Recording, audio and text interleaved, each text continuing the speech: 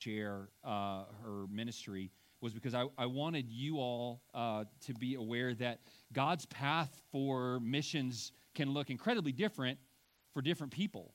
I've heard testimony of families that were well established and even their children were kind of in their teen years when they decided to go on the mission field. And so a lot of times we think of missionaries as young family, young before you have children and you kind of graduate from college and God has called you to go on the mission field and God can use different people in different ways to go and to serve Him in that way. And send people out from their local churches to serve Him in that way. Take your Bibles, please, and open them to Exodus chapter 6. Diana, again, thank you so much. And please, she's got a table set up here in the back with some prayer cards on it. And I invite you to go and visit with her after the service this morning. Exodus chapter 6, we're going to jump into that. Yes, children, I'm sorry, I always forget to do it. Children are dismissed for Children's Church at this time, and actually Miss Diana is going to be going. She's our special guest speaker for Children's Church this morning. So, kiddos, you're dismissed at this time. Talk about God moving people into missions and moving them away from their local church. And unfortunately, I have the opportunity again to announce to our local church that God is taking a couple of our families here and moving them on to other places and other ministries. And so Ronnie and Courtney Dyer are actually going to be here within the next month or so, relocating back to East Texas. I tried everything in my power I just said, no, you can't.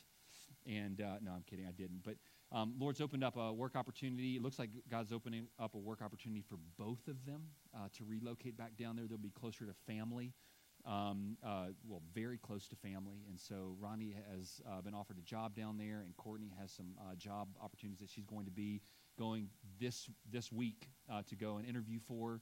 And Ronnie went down this last week and interviewed, and I said, that's fine. As long as you leave little Ronnie in Genesis, you are welcome to go wherever God would have you. And so, but I have a feeling they're going to want to take little Ronnie and no. Ronnie's like, that's not a bad deal, man. So anyway, we, Lord willing, on May 30th are going to be giving an official goodbye to them. And that Sunday evening, we'll be having a fellowship to celebrate how God has used them here at Liberty Baptist Church. And so there's a lot of things I want to say about the Dyer family, but that's all I'm going to say for now. And then God is also moving Diodne and Charlene.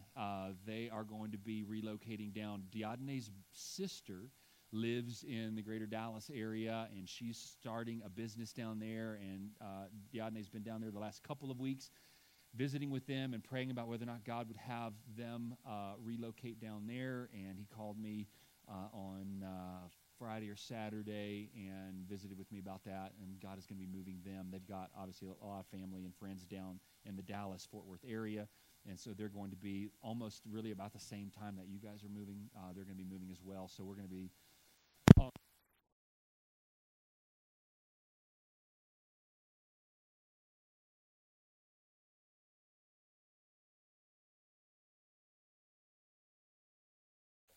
to preach from. And so on that same weekend, we'll be celebrating the Quine family as well, and we'll have a fellowship with them. So we'll be, and I did tell Diodne the same thing, that he can leave and maybe Charlene can leave, but Eliana has to stay. I said, remember how in the Bible, in the Old Testament, Isaac was given to the priest to be cared for as a gift? And I said, that's fine with me. We'll take Eliana. And he kind of laughed and said, well, we will pray about what God might have.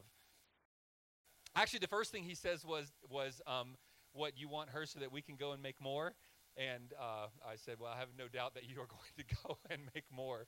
Anyway, he said that he and Charlene would have to pray about that as well. So I have a feeling they're going to do the same thing and take Eliana with them as well. So the Lord gives and the Lord takes away. Blessed be the name of the Lord. And I know Job is the one who said that, and I think that those words are true even when we consider how blessed we are when God brings people here. And he always takes the ones that I don't want to leave. There are others of you that I would be more than happy for God to take and move somewhere else.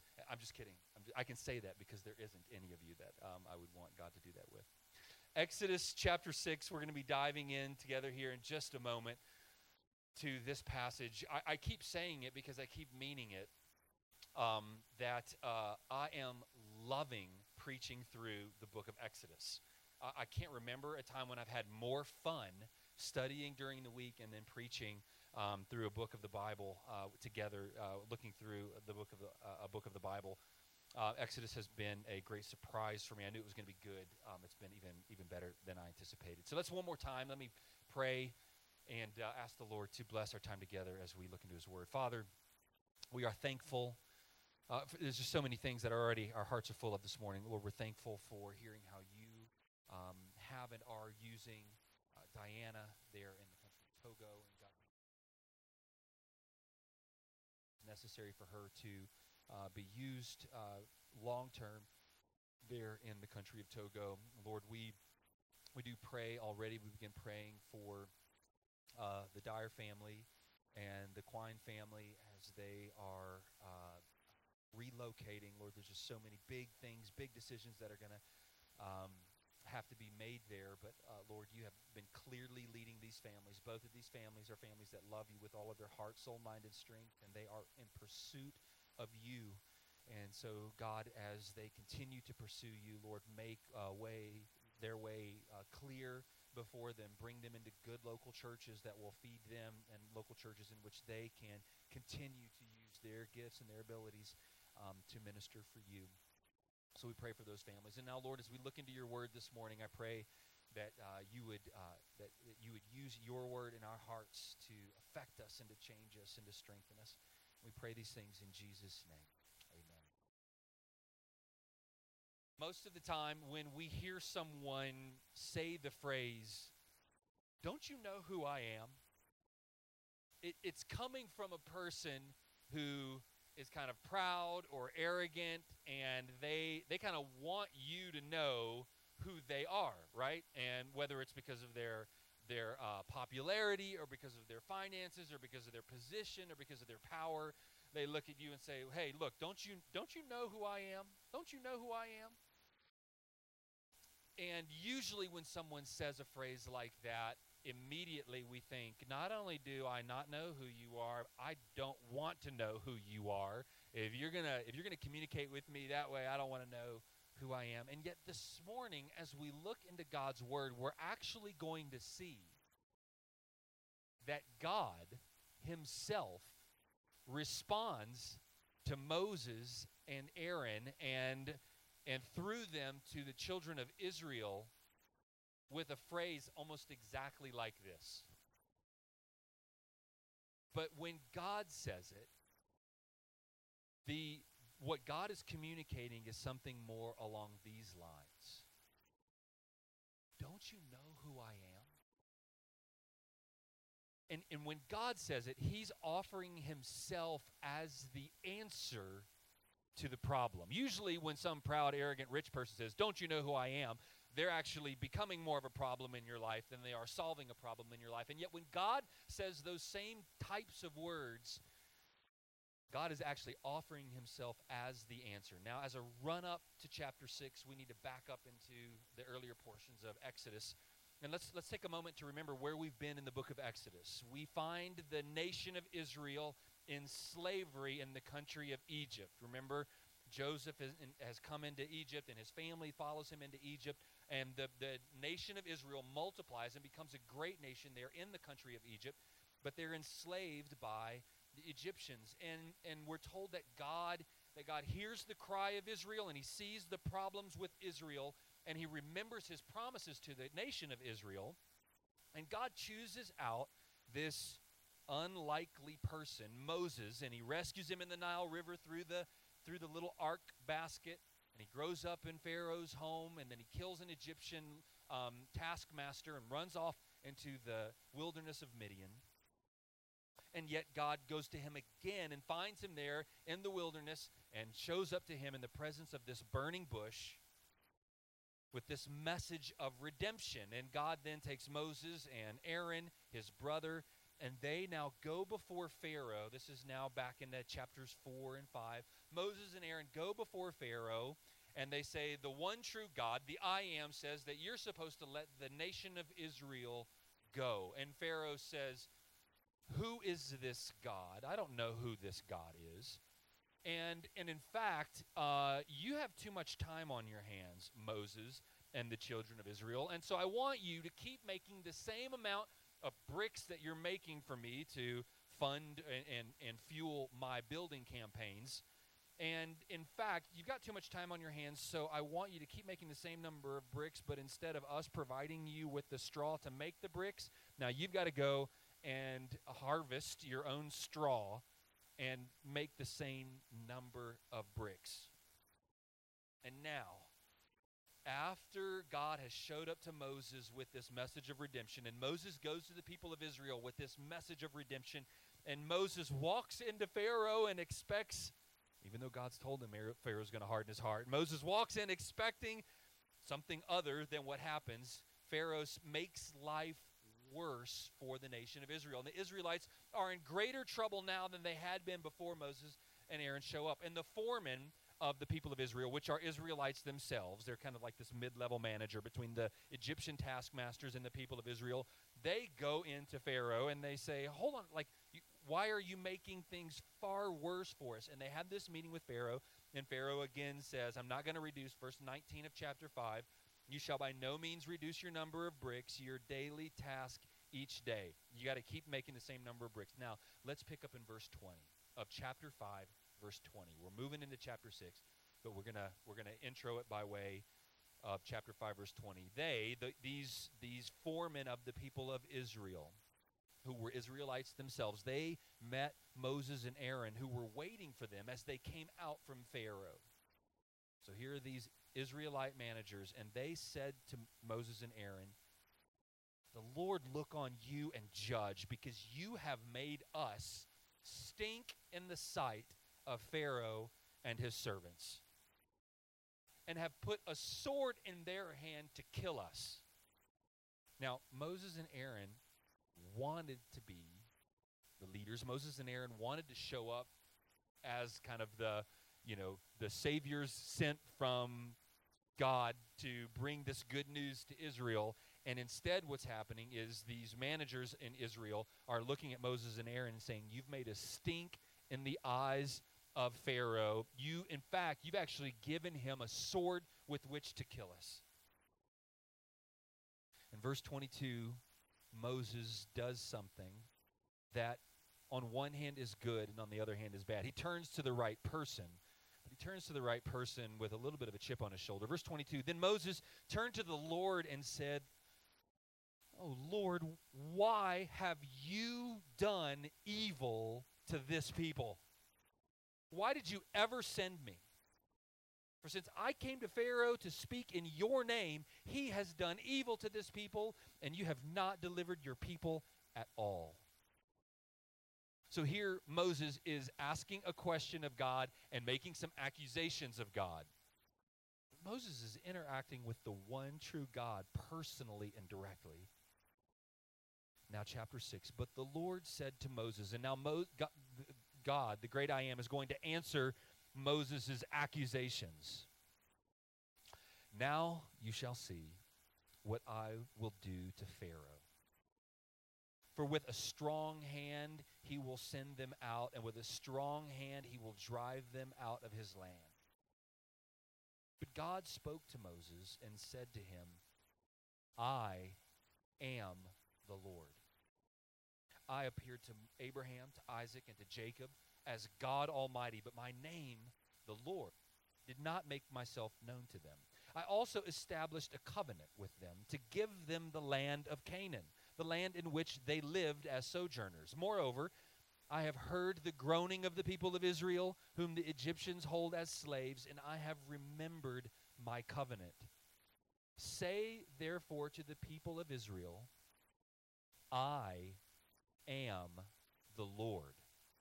And I will bring you out from under the burdens of Egypt, and I will deliver you from slavery to them. I will redeem you with an outstretched arm and with great acts of judgment. I will take you to be my people, and I will be your God, and you shall know that I am the Lord, your God, who has brought you out from under the burdens of Egypt. I will bring you into the land I swore to give to Abraham, to Isaac, and to Jacob. I will give to you for a possession. Say it with me. I am the Lord. Moses spoke thus to the people of Israel. But they did not listen to Moses. Why not? Because of their broken spirit and harsh slavery. So the Lord said to Moses, go in, tell Pharaoh, king of Egypt, to let the people of Israel go out of his land. But Moses said to the Lord, behold, the people of Israel have not listened to me. How then shall Pharaoh listen to me? For I'm of uncircumcised lips. But the Lord spoke to Moses and Aaron and gave them a charge about the people of Israel and about Pharaoh, king of Egypt, to bring the people of Israel out of the land of Egypt. The main point this morning is this: the great I am will save his people. The great I am will save his people. Now, I tried to emphasize it as I read through the passage. What was the phrase that I emphasized 4 times as I read through this passage? I am the Lord.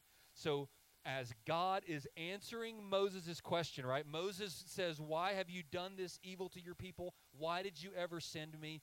And God answers Moses' questions indirectly and primarily with this answer.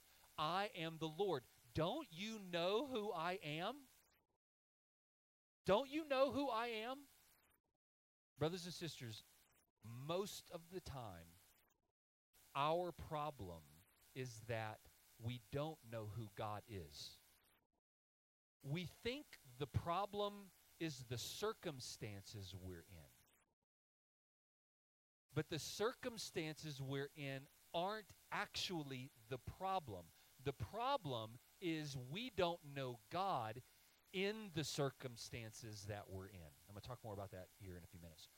First of all, let's walk through this passage. Number 1, I've got 4 points this morning. Number 1 is this: I am the Lord. God is saying, I am the Lord. God's answer to Moses is, I am the Lord. And as God is answering Moses, he is also communicating with us about who he is. So let me walk through the 4 points. First of all, God is going to say, I am the Lord. Number 2 will be, I will save you. Number 3, you won't believe on your own. And number 4, I will save you anyway. So we're going to look at these comments, these statements from God as we walk through Exodus chapter 6, verses 1 through 13 this morning. I am the Lord. In response to Moses' question, God himself answers by reminding Moses who he, God, is. In verse 2, if you're a Bible marker, underliner, here we go. In verse 2, the end of verse 2 says, I am the Lord. In the middle of verse 6, or toward the beginning of verse 6, it says, I am the Lord. In the middle of verse 7, I am the Lord. And at the end of verse 8, I am the Lord. And as God is replying to Moses, the beginning of his comments and at the end of his comments, he is saying, I am the Lord. He begins his comments in verse 2. He ends his comments in verse 8. And God is saying in both of these places, in all through his response to Moses is this: I am the Lord. And here God is again reminding Moses and the people of Israel who he is. And brothers and sisters, as you read through this book of Exodus, and really as you read through the Old Testament, as you read through the New Testament, as you read through the Scriptures, God is over and over and over again reminding his people of who he is. Because that's the answer to our problems. It was the answer for Israel's problems. It is the answer for our problems as well. God reminds us who he is. Don't you know who I am? Now, if, let's say that you were in financial trouble and Bill Gates came to your house, but you didn't know who Bill Gates was, or whoever the wealthy guy of the day is. And he comes to your house, and you're in financial trouble, and you're like, man, I owe $500 this month, and if I don't get that $500 paid, I'm in big trouble. And you're like, man, I don't know where I'm going to come up with that money. It's $500. And Bill Gates shows up and says, hey, I can take care of that for you. And you don't know who Bill Gates is. And you go, really? I mean, it's $500. And Bill Gates is like, are you kidding me? $500? Like, I don't even realize that money has come or gone from my bank account until it's in the like hundreds of thousands of dollars. I got this. And in that moment, it would be appropriate for Bill Gates to look at you and say, don't you know who I am? Like, don't you know who I am? Like, I got this. I can take care of you. This $500, I won't even realize it. In fact, he pulls it out and gives you the $500. And takes care of it for you because of who he is, because of his capability, right? And we could use that illustration across just a number of different ways, a number of different platforms to remind us that there are people who have abilities, and their ability does take care of a problem that you might have. And their response to you with, don't you know who I am, is the right response for you in that moment to go, oh, okay, no, actually, I don't know who you are. Tell me who you are. And then you find out who they are, and you realize, well, my problem is taken care of. This is what God is doing with Moses and Aaron and the people of Israel. In verse 3, it says, I appeared to Abraham, to Isaac, and to Jacob as God Almighty, or El Shaddai. But by my name, the Lord, or as we've seen here in Exodus, I am, I did not make myself known to them. And there's some dispute. You can look in the commentaries, and the theologians will discuss whether or not prior to this moment in history, whether or not God had ever used the name I am as a way to reveal himself to his people. You have to remember Exodus is written by Moses, many years later. And so, whether or not exactly what moment in time the name I am came on the scene is unclear, but what is clear is that God is doing something new in the lives and the experiences of his people that he hasn't done before. And what he's getting ready to say is, it's almost like God is flexing a little bit right here and saying, get ready. Get ready. I'm going to show myself to you in a way that you've never seen before. I'm getting ready to do this Exodus thing that will, for the rest of eternity, be one of the primary things I've done. And most theologians would say, apart from Christ's work on the cross, the exodus of the people of God from the nation of Israel is the most significant moment in salvation history. There is a reason why this story is repeated over and over and over and over and over again. God is getting ready to show himself in a new and unique way. And he's going to show himself in deeper ways to the people of Israel. He is the Lord. And he says not only I am the Lord, but throughout verses 6, 7, and 8, over and over and over again, he uses this phrase, I will. In fact, 7 times, God himself says, I will. Now, if Bill Gates comes to you and says, I am the richest man I don't know if he's the richest man in the world. Who's the richest man in the world right now? Do we know? Who? Bezos, okay. So Bezos comes to you and says, I am the richest man in the world. And you go, I am not the richest man in the world. Like, so what, right? You have a lot of money. I don't have that money. But then if Bezos looks at you and says, I am the richest man in the world, and I will pay off all your debts, buy you a new vehicle, buy you a new home, take care of your kids' college, take care of your kids' college. In fact, I got you covered for generations to come. Now, the I am becoming the I will for you, now that changes everything. And brothers and sisters, God is not only saying to his people, I am, but he's also saying, I will. And let's look at these phrases. Turn your eyes to verse 6 here. Say therefore to the people of Israel, I am the Lord. I will bring you out from under the burdens of Egypt.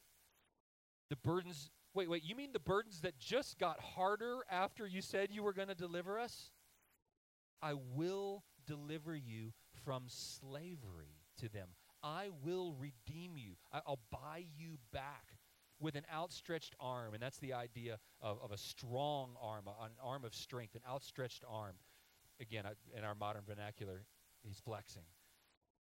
An outstretched arm, and with great acts of judgment. I will take you to be my people. I will be your God, and you shall know that I am the Lord your God who has brought you out from under the burdens of Egypt. Verse 8, I will bring you into the land that I swore to give to Abraham, to Isaac, and to Jacob. I will give it to you for a possession. And again, Bible markers, just go through there and mark. I will bring you out. I will deliver you from slavery. I will redeem you. I will take you to be my people. I will be your God. I will bring you into the land. I will give it to you for a possession. 7 times in those 3 verses, the I am says I will. And brothers and sisters, that's where things should start to change for the nation of Israel, and that's where things should start to change for us. This language that God is using is language of deliverance. They feel their captivity. They feel their slavery. They're aware that they are in bondage. Do you ever feel aware of what feels almost like slavery and bondage? I think when you're honest with yourself, you have to admit it. The Apostle Paul in Romans chapter 7 says, when I want to do good, evil is right there, present with me. It's like there's a law inside of me that when I want to do good, I do bad. And when I don't want to do bad, I do good. Who will save me from this bondage of death? The Apostle Paul is aware of his own struggle with sin, and he describes it in terms of bondage and slavery. Here, the people of Israel are keenly aware of their bondage and slavery. And this language is language of deliverance. They are promises of deliverance. God is promising what he will do. And brothers and sisters, we now, as God's people, we look at these promises that he makes to the people in the book of Exodus here. And friends, we are on the other side of the cross historically. They were looking forward to a Messiah, and we look back to the Messiah. And the people of Israel looked forward to what God will do, and we, brothers and sisters, we get to look back at what God did do. Now, there are some I wills for us in the future as well. We're going to talk about that in a second. But think about all that we get to look back to as what God did do. See, these phrases here about being redeemed and being brought into a land and being delivered from slavery, the New Testament uses those same phrases to describe what happens to us when we're saved, when we go from being a child of wrath to a child of God. In Colossians chapter 1, and note takers write this down, Colossians chapter 1, verse 13 says, he has delivered us. There's that phrase. Look, if you look in chapter 6, the word being delivered, I will deliver you from slavery to them. Colossians chapter 1, verse 13, he has delivered us from the domain of darkness and transferred us to the kingdom of his beloved Son, in whom we have redemption. There's the word redemption. The word redeemed is used here in verses 6 through 8. In whom we have redemption, the forgiveness of sins. Don't you know that the early Christians, who many of whom were devout Jews, devout Israelites, and they would have been listening to the preaching of Jesus, listening to the preaching of the apostles, reading the book of Colossians for the first time, and they would have known the Old Testament scriptures incredibly well. And so when they read the letter that Paul wrote to them in the city of Colossae, and he says that God has delivered us from the domain of darkness, and we've been redeemed and given forgiveness of our sins, like they would have known, oh, wait a second, that redemption language, that deliverance language, like that's the language that's described, that's used to describe what God did for the nation of Israel, and he's doing that for us now through his Son Christ. Galatians chapter 4, verse 4 and following, when the fullness of time had come, God sent forth his Son, born of a woman, born under the law, to redeem those who were under the law, so that we might receive adoption as sons. Remember, these verses are talking about that we who weren't God's people are now made God's people. Well, here, receiving adoption as sons. And because you're sons, God has sent the Spirit of his Son into our hearts, crying, Abba, Father. So you are no longer a slave, but a son. And if a son, then an heir through God. You're no longer a slave, you're now a son. 1 Peter chapter 2, verse 9, but you are a chosen race, a royal priesthood, a holy nation, a people for his own possession, that you may proclaim the excellencies of him who called you out of darkness into his marvelous light. Once you were not a people, but now you are God's people. And again, early Christians would have read these passages, and had they had any understanding of the Old Testament, they would have known immediately, this is the language of Exodus. This is the language of God's delivering his people. it would have immediately been clear to them. And brothers and sisters, we now look back, and we who were born enemies of God, and we were born slaves to our sin, we look back at what Christ has done for us, and those who have turned from their sins and put faith in Jesus Christ as their Savior, you know what it is to be delivered in an ultimate sense, delivered from your sins, delivered from your bondage. But there's still more that he will do. Here, God is telling Moses, tell them that the I am is a God who will do. We still have promises that we look forward to as well. Remember, there's still more that God will do. Revelation chapter 21, verse 21. Then I saw a new heaven and a new earth. For the first heaven and the first earth had passed away, and the sea was no more.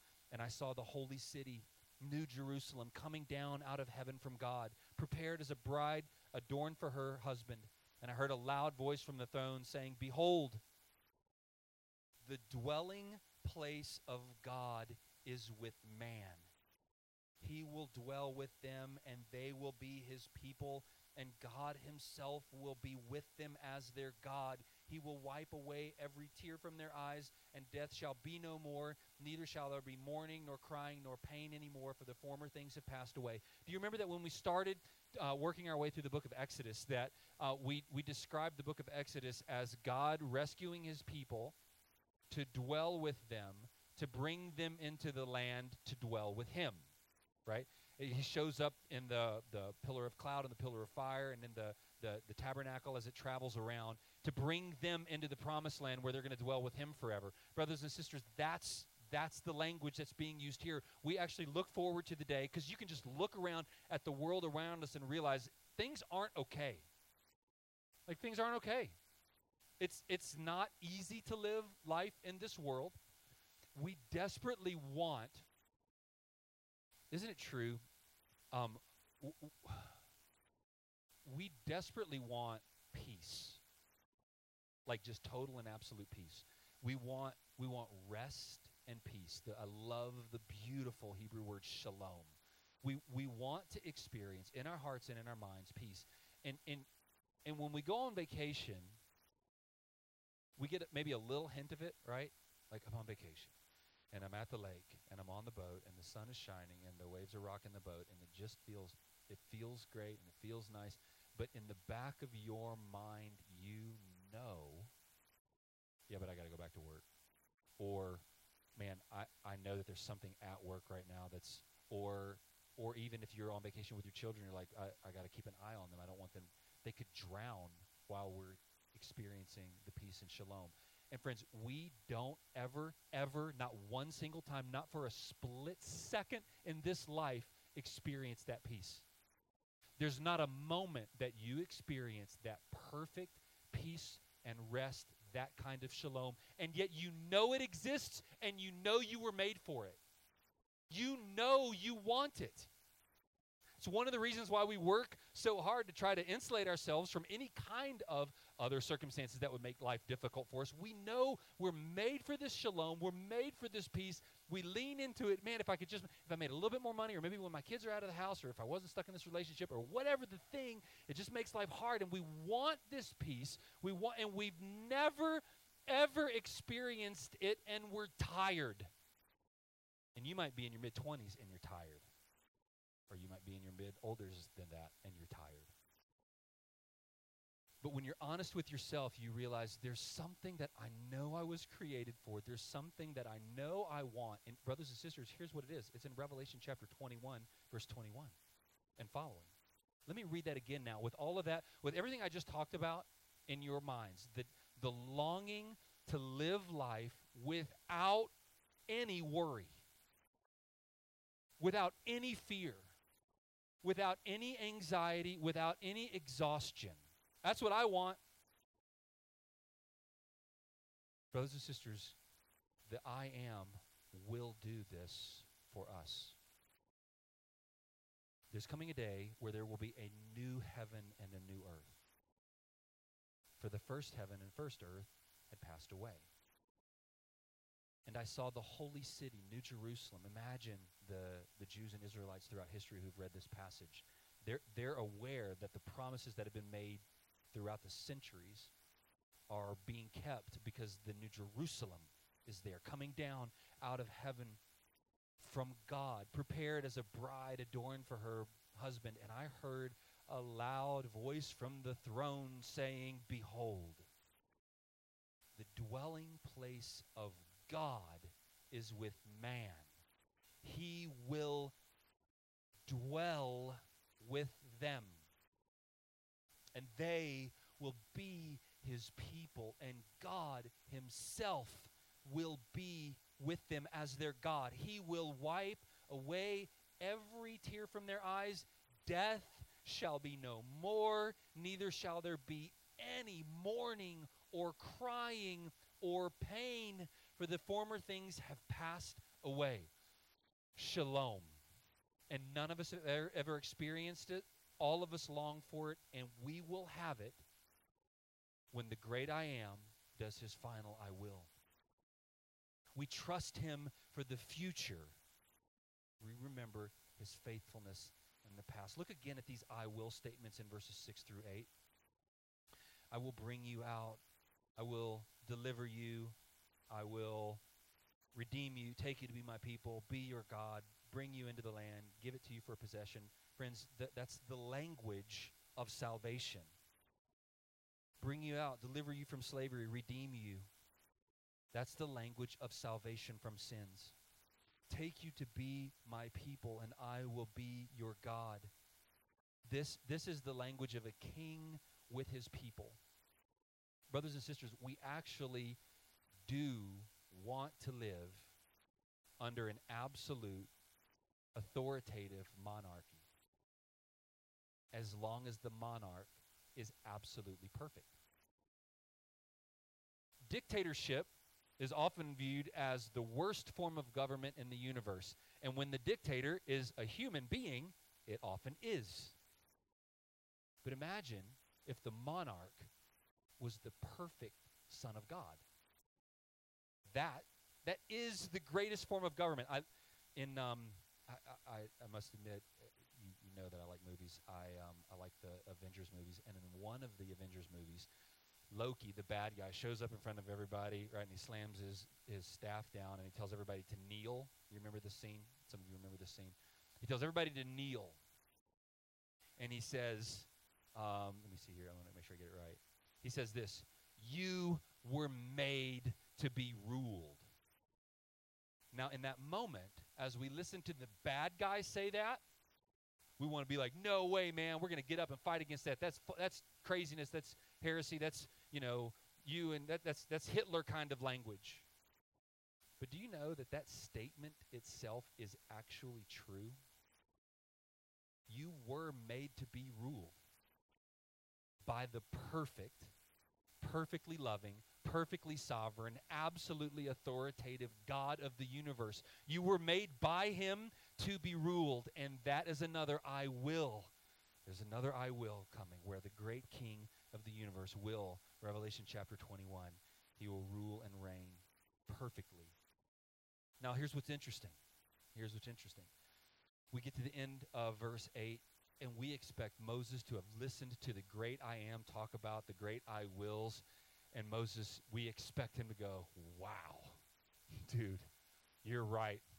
I forgot who you were, right? Because here God is saying, don't you know who I am? And we expect Moses to be like, man, you're right.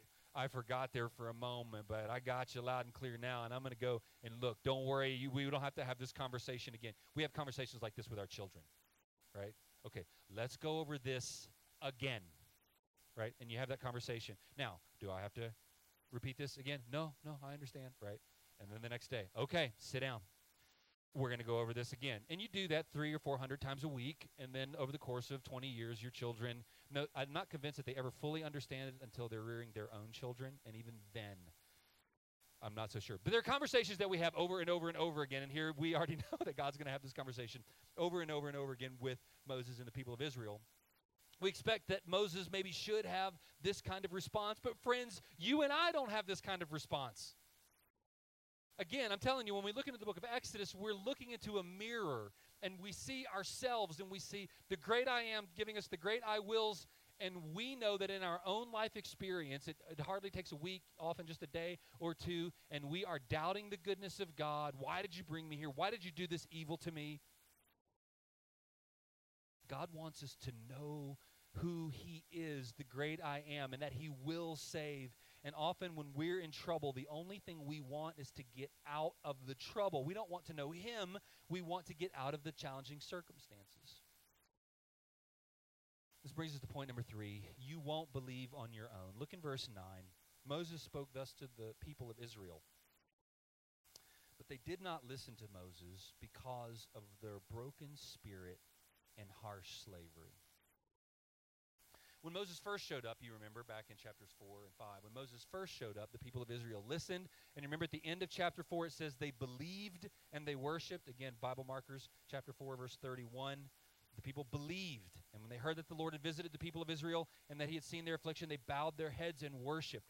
So when upon the first message from Moses, the people believed and they worshiped, and now life has gotten harder for them. Life has gotten worse for them. And so Moses goes to them again and says, hey, I just talked with God again, and he reminded me who he is, and actually he's right, and we all need to kind of listen to him. And you can imagine, right? I mean, just picture with me, the Israelites stooped over, whip lashes on their back. They hear Moses and Aaron talking, and they're just like, we're not doing that again. We're not going to get our hopes up like that so that you can, cut our feet out from under us again. We're not playing that game again. That hurt too much, the disappointment that we talked about last week, the expectations that weren't met that we talked about last week. I'm not doing that again. The nation is disappointed. Look at the end of verse 9. There's those phrases there are heavy. The people of Israel didn't listen. Why didn't they listen? Because of their broken spirit and harsh slavery, emotional and physical weight, emotional and physical problems. They are broken in their spirit, and their slavery is harsh on them, and they're not listening. They don't want to hear from Moses and Aaron anymore. They are keenly aware that, in fact, since they showed up, now they stink in the eyes of Pharaoh. And again, brothers and sisters, Israel is so clearly representative of us. As God's people, we often come to a place where we just don't believe anymore. They're God's people, but they don't believe. They don't want to listen. These people are unbelieving and undeserving. They don't believe in God's promises, and they don't deserve to be rescued. You'll remember that the people of Israel are not being rescued by God because they're such noble and virtuous and righteous people. In fact, most commentaries, we get whiffs of it and hints of it as we read through the book of Exodus, and even we're going to see when they show up at the foot of Mount Sinai and they begin making for themselves gods that misrepresent the one true God. These are not people who are like righteous and walking with the Lord and deserve to be rescued. These are people who often are involved in just total paganism and idolatry. They love themselves. They love Egypt. They love the gods of Egypt. They don't deserve to be rescued. So they're unbelieving and they're undeserving. But don't you know this to be true? God has never, ever, ever rescued someone who was deserving of rescue. Ever. Nobody. There's some pretty good people in here. You didn't deserve rescue. You were still bad enough to be separated from God for eternity. The best of us in here. God has never rescued someone because they were deserving. In fact, we're all deserving of God's wrath. Remember, Romans says there is none righteous, no, not one. We are all deserving of eternal separation from God. The wages of sin is death. The Bible says that we don't even want God, that no one seeks after God. Again, in Romans. In Ephesians chapter 2, we're described as children of wrath. In Romans chapter 5, we're described as enemies of God. So we're not people who basically believe and basically are deserving, and we're kind of like, God save us, we mostly believe in you, we just need a little bit of rescue. We have our fists. If we're acknowledging God, our fists are shaking in his face, and we're saying, we don't want you. We are your enemy. We've got our guns pointed at God. That's how we are described as unbelievers in the Bible. Romans chapter 5, You can go there and look on your own. Romans chapter 5 and Romans chapter 6. So here we are, unbelieving and undeserving. So what will God do? Here he has a people that he has revealed himself to. And he has come to them saying that he will save them. And now at the end of verse 9, their spirits are broken. They're experiencing harsh slavery. And they're undeserving and unbelieving. No one's cooperating with God here. Pharaoh's not cooperating with God. Moses is not cooperating with God. The Israelites aren't cooperating with God. So point number 3 is you won't believe on your own. So if you and I were God, what would you and I do? Forget you. I mean, I was going to show off a little bit. I was going to show you my power over Pharaoh and the Egyptian gods. I already told you he was going to resist at first. And now you're not even listening. I'm sending Moses and Aaron back to you again to tell you, I am the great I am, and I will rescue you. But you're not even listening to them. I think I'll start over. But is that what God does? No, it is not what God does. Here's what's super cool. Point number 4 is this. I will save anyway. God is the great I am. He has made these promises of, I will save you. The people of Israel have turned their backs on him. They are not going to believe him. But point number 4, I will save anyway. Look in verses 10 and following. So the Lord said to Moses, go in, tell Pharaoh, king of Egypt, to let the people of Israel go out of his land. Moses, again, is kind of aware of what's happening around him and says, look, the people who are supposed to believe you aren't even believing you. The last time I did this, it got way worse for them. I have, nothing's changed. I don't have any more, reason to go into Pharaoh this time than I did last time, right? I'm a man of uncircumcised lips. Right? I don't have the ability to do this, verse 13. But the Lord spoke to Moses and Aaron. I love the matter-of-factness of verse 13. Verse 13 is relatively emotionless. The Lord spoke to Moses and Aaron and gave them a charge about the people of Israel and about Pharaoh the king of Egypt to bring the people of Israel out of the land of Egypt. Moses, listen, here's your charge. Here's your job. I'm going to rescue them. Here's how we're going to do it. Go. I'm rescuing. I'm done playing your silly games. I'm going to rescue. See, brothers and sisters, listen. This is crucial for us to understand this. God is a God. Think about the stories of Genesis and Exodus. God is a God who chose one man out of many to make from him one nation in the midst of many. And then he makes a unilateral promise to that nation that they would be his people and that he would be their God and that he will dwell with them and that he will bring them to the land of promise. Who's in charge every single step of the way there? The great I am. The great I am is saying, I will pick Abraham. And brothers and sisters, there's nothing in the scriptures to indicate to us that Abraham was somehow a good, godly man. He picks Abraham for his own glory. And he says, I'm going to make a nation out of you in the midst of all the other nations. This nation is the one that I'm choosing, not because they're believing, not because they're deserving, but because I'm going to glorify myself by taking rascals and knuckleheads and making them my people. And now I'm going to make some promises, but they're in no way dependent upon you. He's not saying 50% me, 50% you, and if you keep some of the covenant, then I'll keep the rest. He's saying, I'm God. I'm making you my people. I'm going to bring you into my land. I'm going to dwell with you. You're going to dwell with me. You're going to be God's. You're going to be my people in my place, in my presence forever. And why did God do this? Did he do it because the people of Israel were deserving? Did he do it because Abraham was believing? Is it because he knew that they would choose him? No. Because even after he initiates his covenant with them, they continuously run away from him. They continuously bring other idols into their worship, into their lives, and try to get away with loving other things, other gods, more than the one true God, the great I am. Do you see the mirror that we're looking at again? He made them to believe by showing them his power, and he made them deserving through their faith in God's promise of a coming Messiah. That's the nation of Israel. Now think about us. God does the same with us. He chooses his people. He gives them grace and faith to turn from their sin and trust in him as their Savior. He then calls them his people and promises to be their God. And he promises that he will dwell with them and will bring them to a land of promise, Revelation 21:21. God has one MO. He chooses undeserving and unbelieving people to be his people for his own glory. He did it with the nation of Israel, and he does it with the individuals who make up the church today.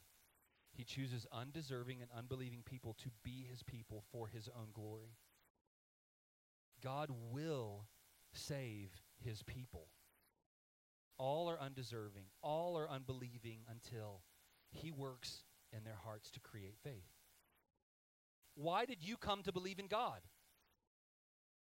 Think about it. Why did you come to believe in God? It's because he initiated salvation in you. He moved towards someone who was undeserving and unbelieving. You didn't get saved because you deserved it. And you didn't get saved because you were naturally seeking God.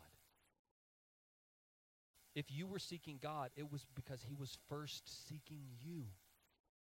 We love him because he first loved us. Ephesians chapter 2, verse 5, even when we were dead in our trespasses and sins, he made us alive together with Christ. If you're dead, you don't get alive in order to find life.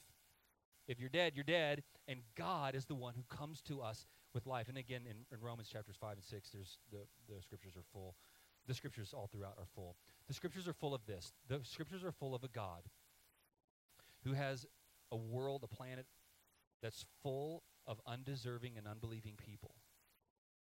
And he comes to them explaining, I am, and I will, and everyone rejects. And he saves his people anyway. Most of you already know how the end of the book of Exodus goes. It doesn't end here in chapter 6 with God saying, well, if you're not going to listen because of your hard hearts and your unbelief, then, I'll go find someone else. No. God is going to work to make those people who don't believe to believe. And he's going to work to make those people who are undeserving, deserving through Christ. See, none of us ever live a life that's worth the forgiveness of God. I apologize. I just looked at the time for the first time this morning. I've been pretty excited about preaching this message, but I am done. Christian, see with the eyes of faith what God has done and is doing and will do for you. Unbeliever, see what Christ has done for you. Call upon him to be your Lord and Savior. He is a God who will save his people for his glory. Father, thank you for what we have seen clearly from your word this morning. Father, we pray that you would continue to glorify yourself by saving undeserving and unbelieving people. Use us to be witnesses of the good news of the gospel in our community, to take the truth of the gospel to undeserving and unbelieving people. We pray these things in Jesus' name.